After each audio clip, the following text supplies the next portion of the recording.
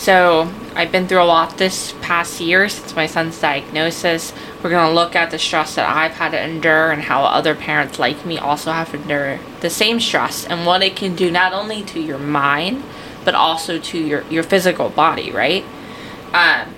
This year's been very hard for me specifically.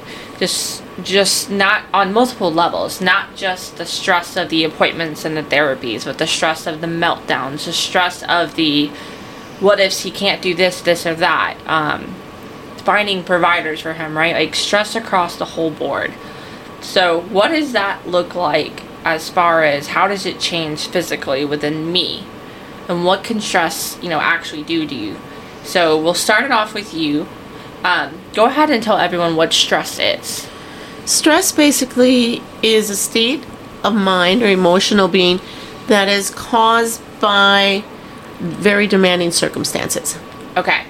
Right, so it fits the definition. If you have a special needs child or you're a caregiver, a special needs kid, you're definitely under a demanding circumstance, right? That's True. What things, based off of, online research, what can stress cause? Just name some physical things it can cause. It can cause fatigue. Okay. It can cause headaches. It can cause upset stomachs. It can cause chest pains. It can cause insomnia. It can cause you to have a lower immune system, so you're getting sick more often.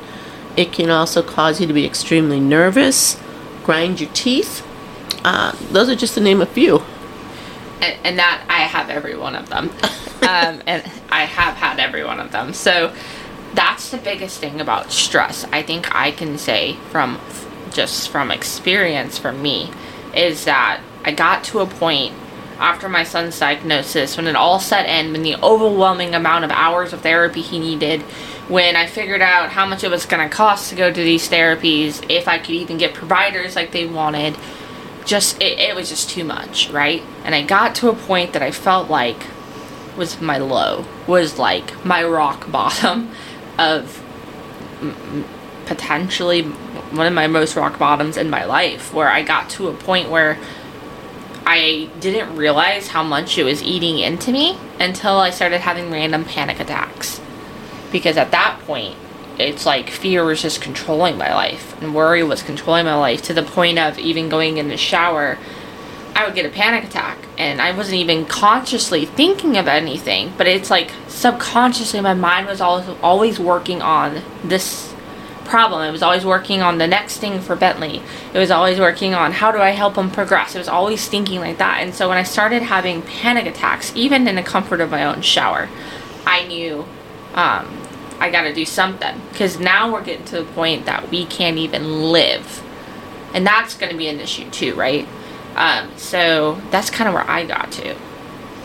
I'd say for me, the part, since I'm your sidekick and taking you guys everywhere, the hard part for me when the stress started to develop, I was the one with the chest pains. Yeah. The anxiety and that worry, just like, because you hold it all in, because you have so much to do that you don't let it out. You don't. Sometimes I wish I could just sit down and cry because you felt like it, but right. It's like I didn't have time. I got to keep going, and I don't want Benny to see me crying. But I will say that I think my counselors taught me this, and again, anyone listening, if use the advice of your own counselor. This is just something that was kind of shared from me personally, was that me keeping it all in was what was leading me to these moments of breakdowns. So, because I did the same thing, and I think part of it is that we don't want our kids to see us crying, and I understand that. I don't want to cause him to think of autism as a sad thing. I don't want, So, I learned, though, that when you would get the quiet moments, if you want to cry, just cry, right? Because me pushing it down, one day it just exploded. So that's just advice I would give. I think we do that very often as parents. We try to push down our emotions for the sake of our kids, and we do it in a moment to protect them. But don't forget yourself. Later on, when you revisit it, or go talk to someone you trust, or give someone a call, find those few moments of separation, because that's also like self-care. You need that so that you don't just explode one day full of all this emotion, which I did. Well, aside from just exploding, what are some other things that the stress caused you to do? What changes did you notice in your life that you were doing because of stress? I think for me, I had a lot.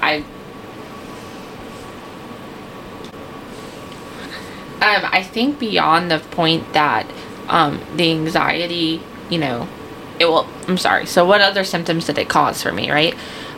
Besides the panic attacks, obviously the anxiety and fear, and I would get that anywhere. And it would just come on suddenly, like something that has nothing to do with anything, and then all of a sudden you're in such great fear. Problem sleeping, things like that. I also had physical stuff. Mine turns physical, so vertigo, dizziness, things like that. And a lot of that comes from when I get stressed, I tense up my shoulders, I tense up my neck, I tense my jaw, I clench my jaw. I definitely do that. And it gets to a point where I'm clenching so hard, and I don't do it while I notice, that I literally get dizzy or I feel lightheaded.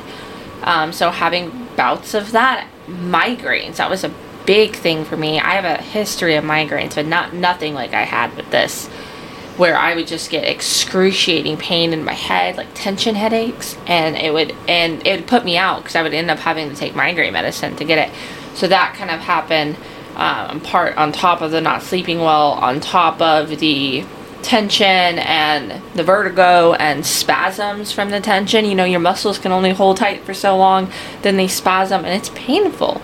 I had that kind of happen to me.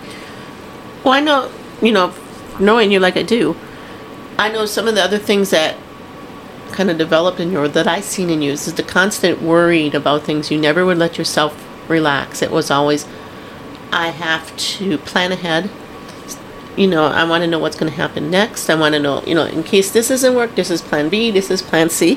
Mm-hmm. And also, for a moment there, attitude. The negative thinking. Yeah, so I think in the beginning, when you get the diagnosis, at least for me, I wasn't very well educated on autism at that point. And I looked at it, and I looked at all the what ifs that he wouldn't be able to do, and I kind of got depressed about it. And I thought negatively. And not negative about Bentley, but just negative about, am I doing all I can do? I could be doing more. I could be doing this. I could be doing that. And none of this stuff was actually true, because I was already doing a lot. But I beat myself up over the things that I didn't do, or I couldn't do, or even just getting on to him, right? Are you being too hard? Are you being too easy? Like, what am I doing? So, yeah, I got to a point where you get in this rut, this negative rut, and then when you keep going to appointments and they keep telling you everything that's wrong, and they're showing you charts of how much younger he is developmentally between his age, and like, it's hard. It's just like a punch to the gut each time. And so that kind of happened to me, and that's where I got into that negative rut. I got so tired of going places and them telling me the worst news possible, and it's like, can we celebrate anything? And I even had therapists where I would go and tell them a celebration, a win, and they would say, oh, he should have did that at so and so months. Well, why can't we celebrate it now, right? So that's why I got into that negative thinking habit. Okay, so if you're getting a pattern of negative thinking, it's a hard pattern to break. Mm-hmm. How did you begin changing that thought process around? So I began by positive affirmations, which sound silly, and you feel silly at first saying them because you don't believe them. That's why you're saying them, right? And I would look myself in the mirror and I would say these things. That's where it kind of began. And then I decided I was just going to focus more on self-care, because I didn't focus any on self-care. I didn't have a moment to breathe. And what that looks like is after he's asleep. Unfortunately, I mean, it would be great for me to go somewhere when he's awake, or get a break on a weekend or something, but that's just not feasible with our life. So once he goes to sleep, I turned it into doing things that would be helpful for me. Self-guided meditation. So let me just start there. I do a self-guided meditation every morning, and I've done it for months and months and months. And it kind of just wires my brain as soon as I get up to think positively, okay? And to have a focus and to make me think a little bit and be mindful. So I start there, and then after he goes to sleep, there's different things that you could do. There's yoga nidra. There's, again, more meditation. There's Epsom salt baths. There's, I tried to get back into playing the piano, which, I did when I was younger. So finding hobbies and things like that. It's about just doing the little things for you where your mind gets off of the situation. And that's what I did. And I turned off, like, after he goes to sleep, which I'm blessed because he goes to sleep pretty early. I used to just have TV on and look, just really not even do much of anything. Just a waste of my time. Not even watching TV, but just, I don't even know. Like, what did I actually accomplish? Now I don't do that. I keep it off. I do these self-care things. Different things, different nights. And then I go to bed early. A good sleep routine is also helpful. I go to bed early. I put on my sound music. And I go to bed. So it's taking out that simulation I had before and then fulfilling it with self-care habits. What other self-care things do you think you do? What role do you think, like, your diet, nutrition, where do you see that in self-care? So I think you have to keep your diet. Your diet does affect you, right? So the things that you eat can affect how we feel, right? So if you're nourishing your body more, you're going to probably have a better day or be more, or at least feel better in your day. I know for me, I struggle a lot with protein. So I learned that. So you'll find me with protein bars or protein shakes because I feel like I can never get enough protein. Well, I know my problem when I get stressed is carbs. I want to eat carbs or I want to eat sweets. Yeah. That's the go-to. And what you get, or when you're tired, then you get that instant sugar rush, but then you crash right back down. And then you're back where you started from, more miserable than probably where you started. Right. So I know that part, controlling actually what you're putting in there, your fruit, your vegetables, that kind of thing. Well, and see, there's the opposite, because sometimes when you're, depressed, like I dealt with depression around this, you want to eat more. You have the two words. Some people don't want to eat, which I'm like that when I'm anxious. I don't really want to eat. And then when I'm feeling depressed, I want to eat everything in sight, right? So you have to find that balance. You have to kind of find that control. Like I said, for me, protein bars are a big thing. Energy drinks, I don't mean like Red Bulls or anything like that, but more like vitamin drinks. Like vitamin drinks, keeping my electrolytes up, keeping my vitamins good, making sure I'm taking my supplements. That's a big thing too, to help keep you more balanced. Make sure you're taking your supplements, and all of that kind of affected my diet and health. Well, and I think too, like you kind of lean to, is the big thing in when your hobbies is finding something you enjoy to do. It can be something as simple as reading a book. Right. It can be jogging. I mean, whatever it is that you really enjoy, find that so you can release some of the tension that you've had throughout the day. Right. You have to find something that you can be mindful in. What I would think exercise would play a role in this too. I mean, that would be an easy way to relieve some stress, at least for some people. I went into that a little bit after, surrounding his diagnosis. I went into that a little bit. And it's anything that you can be mindful. So you can take your mind and just focus on what you're doing. Any form of hobby that you can do that would be something to implicate in your self-care routine.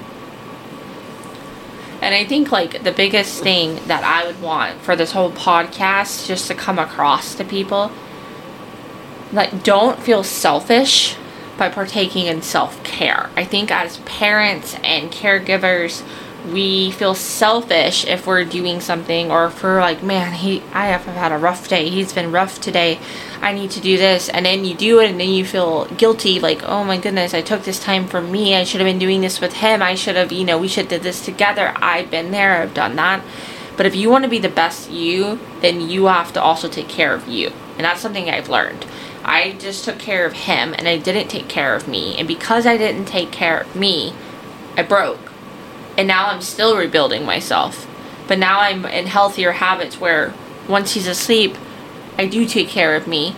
And that's helping me be the best me for him tomorrow. So it's refreshing yourself to do these things. So don't ever do it and say, man, I'm selfish. I feel guilty. You're going to get it. Especially in the beginning. It's natural. It's normal. But just know that's not true. You're not being selfish. You are putting in the work into you, because if you do not, you can't be the best parent / caregiver for that child. You just can't be. You have to have a way to release it. Well, I think also some of the thing that when it comes to stress and that way too, is letting not things bother you. Someone makes a comment and you stew all day long over it. It's kind of letting things go. And like you always tell me, pick your battles. What do you want to be stuck with, or what do you want? Right. So I think with stress, I know at least for me, I'm more easily agitated or irritated by little things that people do. And in the beginning, it was very much I would say something, but you learn, is it really worth it, right? Like, pick your battles. Is it something I want to fight about? Is it something I don't want to? And a lot of things you learn in these little things in life, whether it be from your friends or your family, they can just roll off your back, and it's probably going to be a lot easier for you. You kind of have to realize that, you're just agitated in that moment because you are so stressed out. You're so overwhelmed. What I think also another important thing in this part is find a friend. Go for a cup of coffee. Just get away if it's possible. You know, half hour here, half hour there, or 10 minutes even. Just call someone up and say, just talk about something. If this friend is someone that you trust, that you can unload a little bit, it helps a lot. Right. So, yeah, I would agree. But sometimes you can't get out, and I have that problem. So, when you can't get out, you can still phone a friend. I phone my grandma. Nothing wrong with phoning grandma. And I talk to her about all my fears and doubts and worries, and she gives me honest feedback, and she just listens, right? So, yeah, definitely reach out to people or find people in a community like you that will understand. Well, I think part of the problem, too, with special needs parents is you tend to isolate. You find yourself, you're so busy, and you don't want to have to deal with some of the criticisms you get from outside about, your child's behavior or things that are going to... So you think, well, heck with it. I'm not going to deal with it. I'm just going to stay home. You have to find your tribe. I'm not going to lie and say I don't isolate. And I'm not going to lie and say that I have this big tribe of people. I have a tribe. It's not huge, but it's still my tribe, right? It's hard not to isolate because the world doesn't understand your child. And you get thrown judgments and eye rolls and comments, and it's just so upsetting.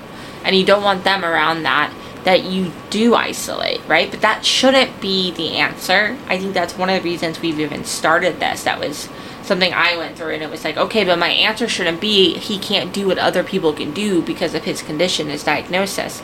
I'm not going to let that be the answer. I'm not going to let him not live his life that he should be able to live. That was the whole purpose of why we wanted to start this. So, yes, isolation happens. It's easy to do. I've done it. It's for good reason, because the world just doesn't understand your child, and it's easier just to isolate than to explain to every person. But I always look at it, I try to look at it as, do I want my son to miss out on experiences because I'm afraid to go out if he has a meltdown, or I'm afraid to explain to this person, or I might get a stare? And the answer is no. That's right. He has a right to enjoy just like any neurotypical child would.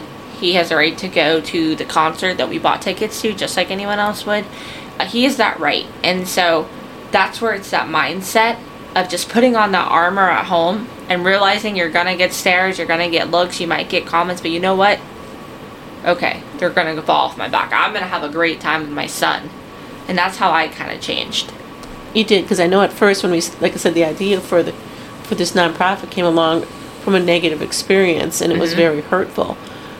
And then from where you come from that point to where you are now, it's kind of like, I don't want to say who cares what they said, because you do care, you still care. Yeah, you care. But it's just like, I'm not going to let it affect my life like this. So I think it's more, I'm not going to let it affect his life like this. Yeah. I'm not going to continue to shelter him his whole life and take away his ability to live.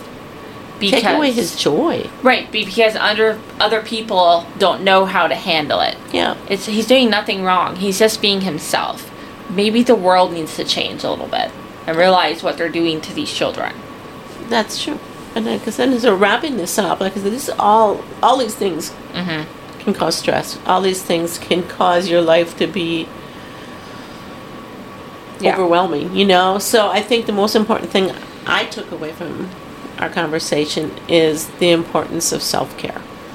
Yes, I think the biggest takeaway from this whole conversation is it's important to do self-care. Don't feel guilty about it. Being the best you will be the best make you the best parent or caregiver, okay? Those are connected. You have to take care of you in order to take care of them. I learned that the hard way. I'm still building myself up. So yeah, that's the biggest thing. And then the other biggest thing for me would be like, even when it feels overwhelming, and it will, reach out to people. Don't isolate. Get a counselor. Go talk to a mental health professional. Call your friends up. Don't just isolate in it. There are people who do care. You just have to find your tribe. So that's the thing too, that for people to keep in mind. And lastly is the perspective of the diagnosis isn't going away. So yes, we isolate because it's easy at first and it's easier than explaining. But when I got to the point where I accepted and I realized that I'm not going to live his entire life this way, it's not fair to him, then I really could start living with him, right? Like going out and doing these things and him enjoying it. So I think getting to that same mindset of acceptance, people are going to say things. It's hurtful. It's going to always happen, unfortunately. That doesn't mean that you have to shelter them forever from experiences, right? Let them be a kid. Let them enjoy the things that they would enjoy. So getting into that mindset that I'm just going to conquer the world with him. We're going to take on the world together, buddy. That's my mindset that I have now. And I think that's something that, try to get into that same mindset with your child. You'll be surprised. There's more people out there that actually do care about your child and that will interact positively with your child. I know it's hard because you get around all the negativity and the looks, been there, done that, and I assume everybody's like that. That's not necessarily true. Not everyone is like that. So remain positive that the world will accept your child, even when it feels like you can't accept that. Well, that sounds good. Good advice. Okay, we're going to wrap it up for this evening. We hope we shed some light on stress and things that you can do to alleviate it. But until next time, good night, everybody. Bye.